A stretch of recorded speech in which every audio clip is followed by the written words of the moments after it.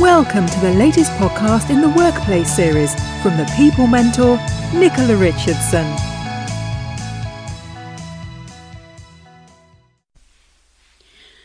Hello, welcome.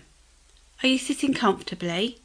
Welcome to my Workplace series of podcasts that will help you to navigate those inevitable difficult events at work that are part of being a manager and leader. Today I want to talk to you about how to cope with feeling overwhelmed at work.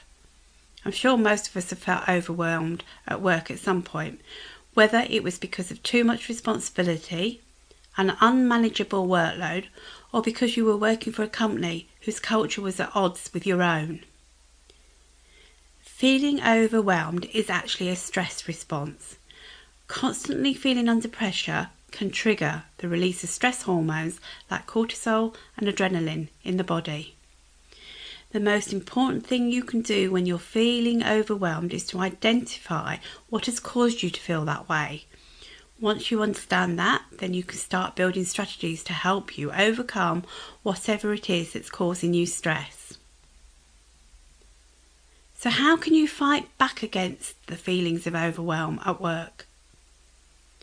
The first thing is, when work seems stressful and tough, that you will resent what your job is taking away from you in terms of emotional strength, or even in terms of the extra time you have to spend away from your family because of it. In these circumstances, even though it's hard, try and remember what attracted you to your job in the first place. Identify what has changed since then and identify the reasons you're still in the job. What can you do to regain your enthusiasm?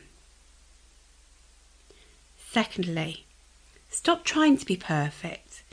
It's one thing being put upon by a demanding boss, but it's something different when you are the one being hard on yourself. Perfection is not attainable, and you're allowed to make mistakes. Mistakes can be learned from. Realising this hugely reduces the pressure you put on yourself. The next thing is, when we feel overwhelmed, we always look externally for ways to cope. An extra big glass of wine at the end of the day, or a sugary treat. You get the idea? But what you really need is an easy way to check in with yourself at any time of the day to reduce feelings of overwhelm. It can be as simple as paying attention to your breath for a few moments, which gives you a much needed pause and helps to ease tension.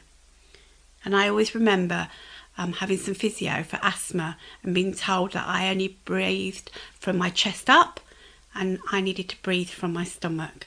And it really does make a difference and calm you down. What's also important is that you don't suffer alone with feelings of overwhelm. Talk to your manager if your workload is unmanageable. During the conversation, explain which aspect of your work is problematic and why you find this challenging. Don't just vent though. Work together to come up with practical solutions. Talk about how you want to perform well at work and focus on how you want to maintain quality in all that you do. The chances are your manager may not realise exactly how much you have on your plate. Realising the importance of the word no would be my next tip. If you constantly say yes to requests out of a desire to please people, or because of a belief that you're lucky to have your job, you'll soon become overwhelmed. Be honest and only say yes when you have the capacity to take on extra work. Being able to say no is a way of reclaiming some balance for yourself. Another way of staying in control is to make sure that you leave your work at work. In these days of smartphones and instant messages, we're all constantly reachable. Make a rule that you won't answer work communications when you're at home, or at least that you won't reply to them after a certain time in the evening.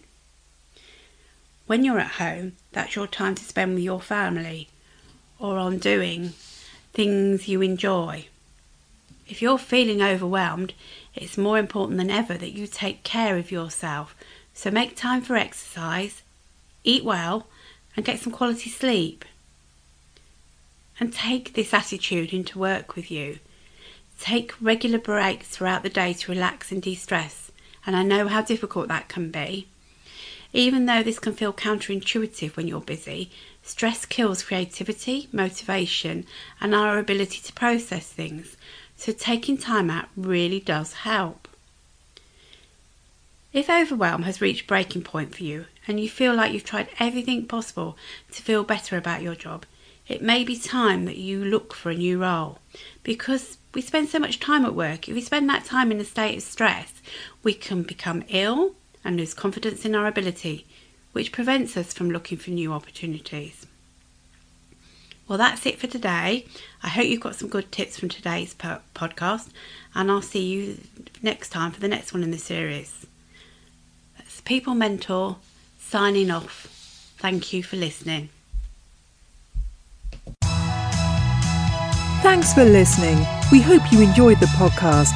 If you need any help or advice, please contact Nicola on nicolarichardsson@thepeoplementor.co.uk. The People Mentor, driving your business forward.